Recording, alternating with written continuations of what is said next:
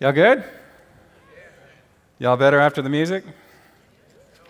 Yeah. Good to see y'all. Glad you made it. Let's see. Time change, coronavirus. What else you got? Y'all made it. Proud of you. Bonus points for you. I don't know what you do with those points yet, but you get them. And we continue on in a series out of Leviticus. And we are looking at this really odd book in the Old Testament that many people discount or don't like, or they look at it and they go, that is everything wrong with the Bible, or they think of it as the one book that stopped them from reading the whole Bible. They got there and they said, no, can't do it. But it is a fascinating little book, and today we are going to look a little bit more. If you're going to summarize the entire book of Leviticus, there's a sentence in it that says, "Be holy as the Lord your God is holy." Be holy as the Lord your God is holy. And the whole book of Leviticus is about that happening in the life of the people of Israel. They have been slaves in Egypt. They have been far from God. They did not think God cared. They did not think that their lives mattered. They were property. And God reaches in with God's mighty right hand, delivers them out of slavery, delivers them into the desert, and now they must figure out what it means to be a free people. They don't want to go back to being slaves. They don't want their kids to go back to that. They've got to be free. They've got to find freedom in God. And part of that process is God gives them a whole set of rules, a whole set of laws and directions and details, and tells them this is a process, this is a routine, this is a ritual that you will enact, that you will be a part of, and this will help make sure not only that you find freedom, but it'll also be good for you, your kids, and for the surrounding community as well. All the people in the land will look at you and they will say, they are certainly distinct. They are holy. And if you don't like the word holy, if that bothers you, just think of full of love, perfect in God's love. That's what holiness is, perfect in God's love, freed from sin and death, holy. And so today, if you think about that whole big word that's there, holy, it's so huge, it's so nebulous, it doesn't have a center, it's hard to put your finger in it, and to say that's what holiness looks like or that's what it is. And so God knew that, and part of what God does, first part of Leviticus, tells them this is how you show your thanks for being free, this is how you show your thanks for being my people. And then God says, and I'll give you a group of people who will show you how to be my people, how to be holy. And he sets apart a group of people called the priest.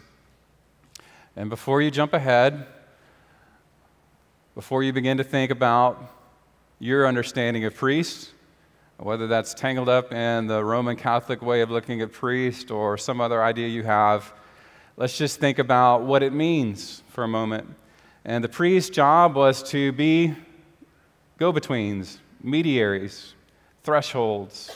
They were the ones that stood between a God who was holy and a people who were still learning, who were still struggling, who were still in need of direction and instruction. And so the priest's job was to stand between, to be the one who's in between God and the people, mediating, showing, being a demonstration, an example. That was their job, that was their role. And before you jump ahead and say, yeah, but, priests, who can trust him, who could know that? Have you ever had somebody, not somebody who was clergy, not somebody who worked for a church, but somebody who did that job for you, who did that role for you? I mean, chances are you're here today because somebody did that role for you. They got to know you, they understood you, you could relate to them, and they began to give you an idea of how your life could be different if you knew God, if you knew who Jesus was.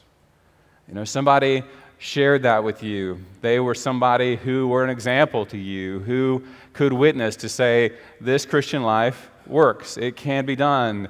I can show you how. I can make you understand better. You could probably think of somebody like that in your life. And chances are, when it comes to these names that we put up on the cross and we're praying that God's going to work in their life, part of your prayer is that God just give them somebody that can show them your love and your mercy and your greatness that they can relate to and that they can understand. And that's a priestly role. It's that go-between, that enemy, that go-between, that person who stands between God and them and mediates it and makes it happen, right? And this would have to be a very particular people, right? Somebody that understood who God was, but also could relate and understand what the people were going through. And when we get to the passage that I'm going to read for you, it's part of the instructions that Moses gives to the priest, and by Moses, God gives instructions to the priest. And it's an odd little set of directions. There's a ton of instructions for priests in the book of Leviticus. We're not going to read them all. You could read them after you get done with your tax returns or something more interesting than that. But in Leviticus chapter 10, verse 8, it says this. It says, "The Lord said to Aaron," Aaron's Moses' brother, "both of you and your sons must not drink wine or beer when you enter the meeting tent so that you don't die. This is a permanent rule throughout future generations, so that you can distinguish between holy and common, between unclean and clean, and so that you can teach the Israelites all the rules that the Lord spoke to them through Moses." So that's the passage we're going to look at real quick, and just to summarize it for you, this is, once again, the priest getting direction, and it tells them that both you and your sons, that would be the whole priesthood of the time, Aaron and his sons, getting directions, and they're not supposed to drink beer or wine when they're doing the rituals. In effect, basically, he's telling them, please don't drink and do ritual, right? Don't get drunk and try and lead worship. It doesn't go well. It may make for an entertaining Sunday, but by and large, it's not a good idea, right? And there's a very specific reason they give this direction, but you can begin to get a sense of what God's expectation for these people are. That they're supposed to live a particular way, and that they're supposed to be sober. Why? Well, part of it is, it says, so that you can distinguish between what is holy and the common, between unclean and clean. Distinguish between holy and the common, between unclean and clean. So that you can have a sober understanding and say, this is what love requires. This is what love does. This is what love means, and this is not. This is the difference between holy and unholy, common and set apart, right?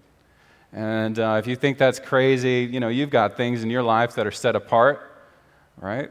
You have things that you only use for certain occasion. You maybe have some china that you only use for special visitors or special guests. You probably have, special towels in your kitchen that are meant for company and some that are meant for your kids, right? And just to pick on the guys, you have a set of tools that are for you, and then there's the household tools, right? Or am I the only one that does that? Okay. And then, and so he says, you're going to have to know the difference between these two, this and not that. And then the final piece of his instruction is why. It says, so that you can teach the Israelites all the rules that the Lord spoke to them through Moses. So that's the piece of it. It says you're going to have to instruct them. They're going to have to learn. They're going from knowing nothing about God to being a people who are meant to be close to God, to belong to God, and you're going to have to lead them step by step, piece by piece, and it's going to require that you live your life in a particular way. You will be set apart. It won't be like the ordinary folks, but you'll be set apart. And like I said, I'm not going to go into all of it, but it's just fascinating from a standpoint of all the things the priest was supposed to do if you follow through on Leviticus. I mean, it goes from leading worship or handling sacrifices to inspecting houses for mildew, right? And then there's inspecting people for skin diseases. I mean, that's part of the priest's job in Leviticus. It's such an odd thing to me. I don't know about Matt, but when I was in seminary, I did not get a class on mildew inspection or skin disease. Even though I'm training to be clergy, that was not there. Are y'all even awake? Okay. Is this thing on? Right? Is this some bizarre stuff that happens? But, day by day, they do their part, and it's a full-time gig for these priests. They've got a fire that they have to keep going, and day by day, their job is to model and to be an example and to show this is what life could be if you knew who God was, and this is what we could be if you understood where God is leading us. That was how crucial that job was. It was so important. And then, what good is it, though? They've got all these rules, all these instructions, and then they've got to find a way to help people understand why they need to be a part of it. And for that, you've got to have somebody they could relate to. And as I thought about this particular passage, I thought, well, Aaron made a whole lot of sense. And here's why. Y'all know Aaron's history? The thing, I don't know about you, but the thing that always comes to mind when I think about Aaron is the story of the golden calf, right? That is usually what people think of when they think of Aaron. One, he was Moses' speaker. And then secondly, the golden calf, where Moses was up talking to God, getting the commandments, and Aaron got fidgety, nervous about what's going on in his world with his people, and he says, they want a God like all the other people have gods, so let's make the golden calf. And he invites them to donate all their gold earrings and gold teeth and gold hubcaps, and they make the golden calf, and they all bow down and worship it, and you can read the whole story. It's just an ugly event in the book of Exodus, and you think to yourself, that's who God picked to be the first high priest. That's who got the honor of being the first high priest, him. Like, if you looked at his resume, it in nowhere, shape, and form says he's qualified to be the great high priest. The only thing that made any sense for why he got the gig was he's related to Moses, right? There's some nepotism going on, and he's the one that God picks. And I lift that up to you because most of the time when we think about, well, who's going to show others who God is? Who's going to be able to embody a life that displays God's grace and God's mercy to the world? Many people disqualify themselves and say, well, you don't know my past, you don't know the mistakes I've made, you don't know my current situation, you don't understand what's going on in my life, and you couldn't possibly think that it's my gig or my job or my role to be somebody who acts like a priest to others. They'll tell you, I even know the Old New Testament passage where we're called to be a priesthood of all believers. That's a job that every Christian has in one way or another, to be a priesthood of all believers.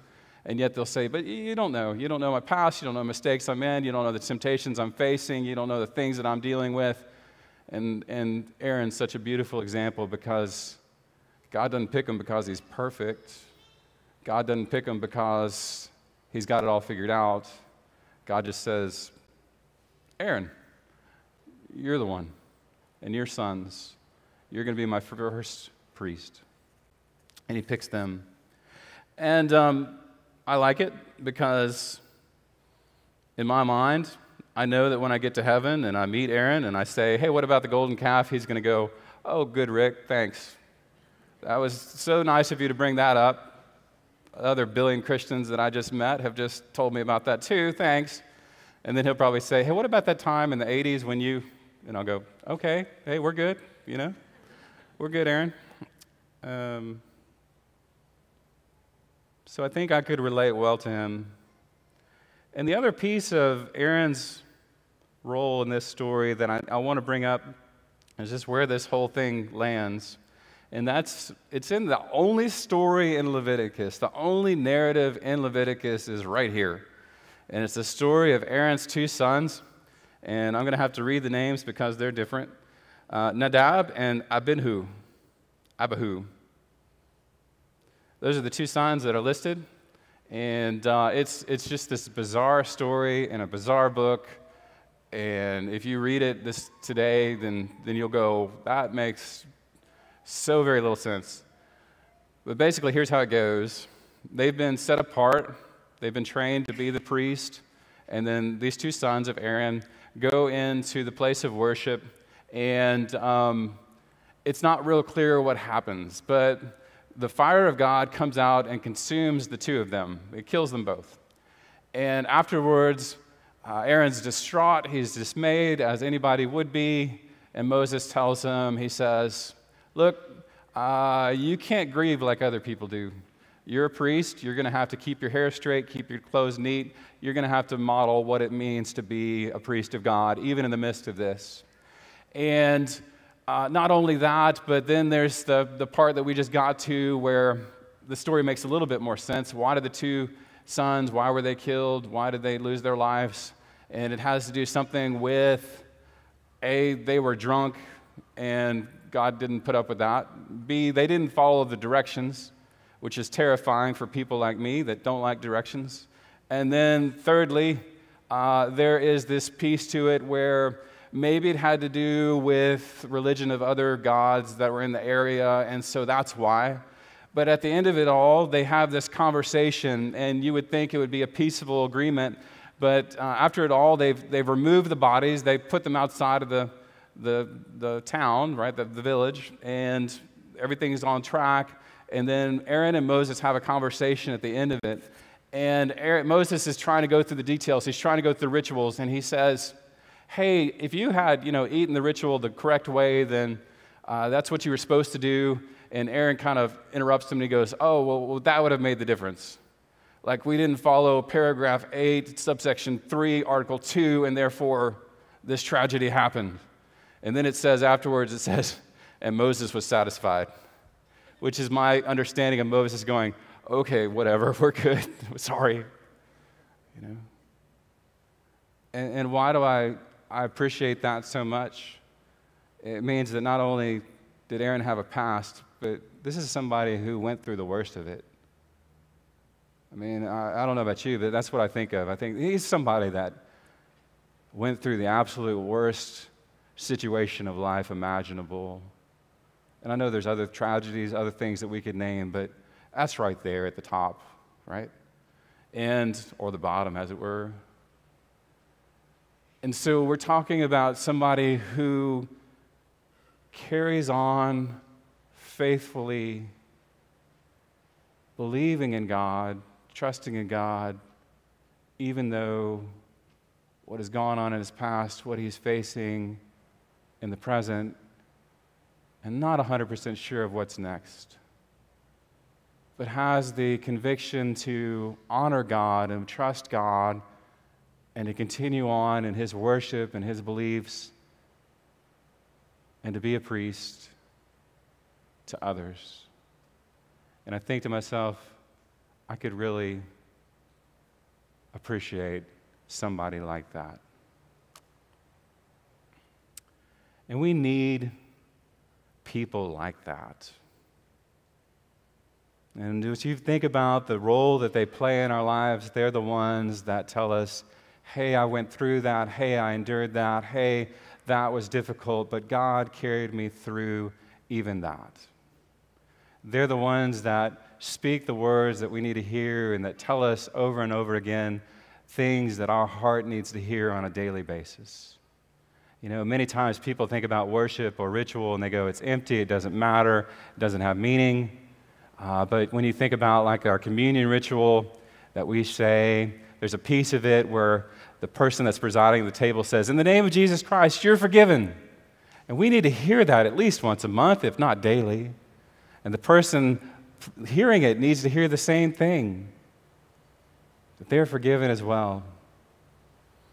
I mean, how powerful would it be right now if instead of everything that's out on the media, we could just hear God's word pronounced? Do not be afraid. Do not be afraid. Fear not, for I am with thee. Do not be afraid. And that's part of what priests do. They speak words, and then their life demonstrates that they really and honestly believe it and mean it. Aaron was good, but if you are familiar with the book of Hebrews, Hebrews pronounces and says, "But there's one better. There is a high priest better than Aaron, better than any other priest that has ever lived." And you could read the book of Hebrews, and it has this soaring sermon that talks about who Jesus is and how he is better than any high priest that has ever lived, how he's able to give a sacrifice that atones for our sins and our lives in ways that no other priest has ever done and never will ever be able to do. That we have a high priest in the heavens seated at the throne who is able to offer us grace and mercy and love that makes us holy and right with God. And when you think about somebody who can relate, Hebrews spells it out so beautifully. In chapter 2, verse 17, it talks about Jesus, and it says, "For this reason he had to be made like them, fully human in every way, in order that he might become a merciful and faithful high priest in the service to God, and that he might make atonement for the sins of the people. Because he himself suffered when he was tempted, he is able to help those who are."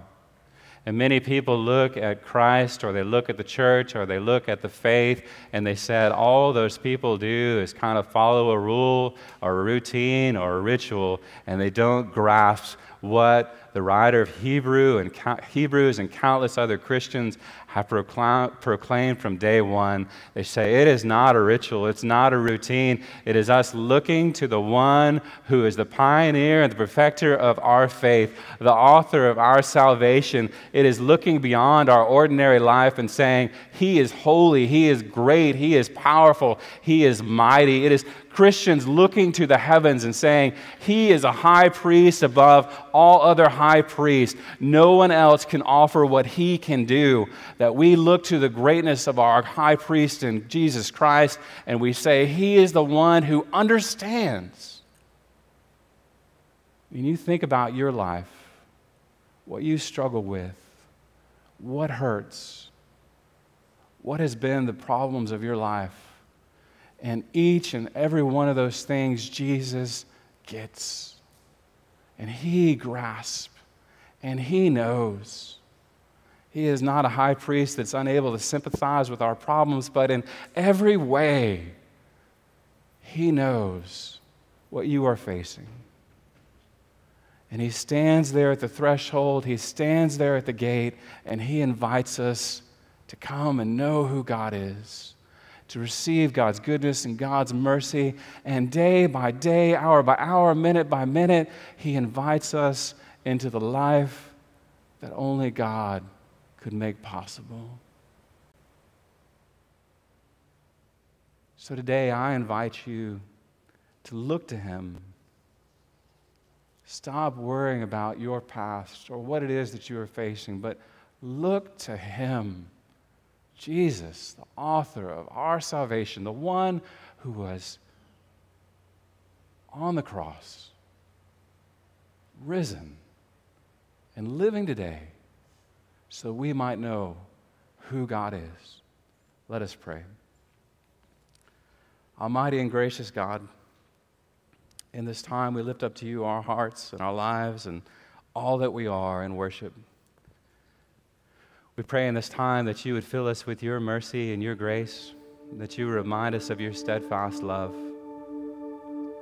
Lord, we thank you that we have Jesus who stands before us this day, reminding us that we are loved, that we are cherished, that we are treasured, that in all of heaven he was the one who was created by God, given all power and authority, had all the universe in his hands, and yet he came into our world for us, our salvation. We pray that you would be working within our hearts this week, reminding us of that we are treasured, that we are prized by the Lord Most High, and that he has given us a one who could be our example, who could demonstrate what it is to live a life that's close to you. All this we pray and ask in Jesus' name. Amen.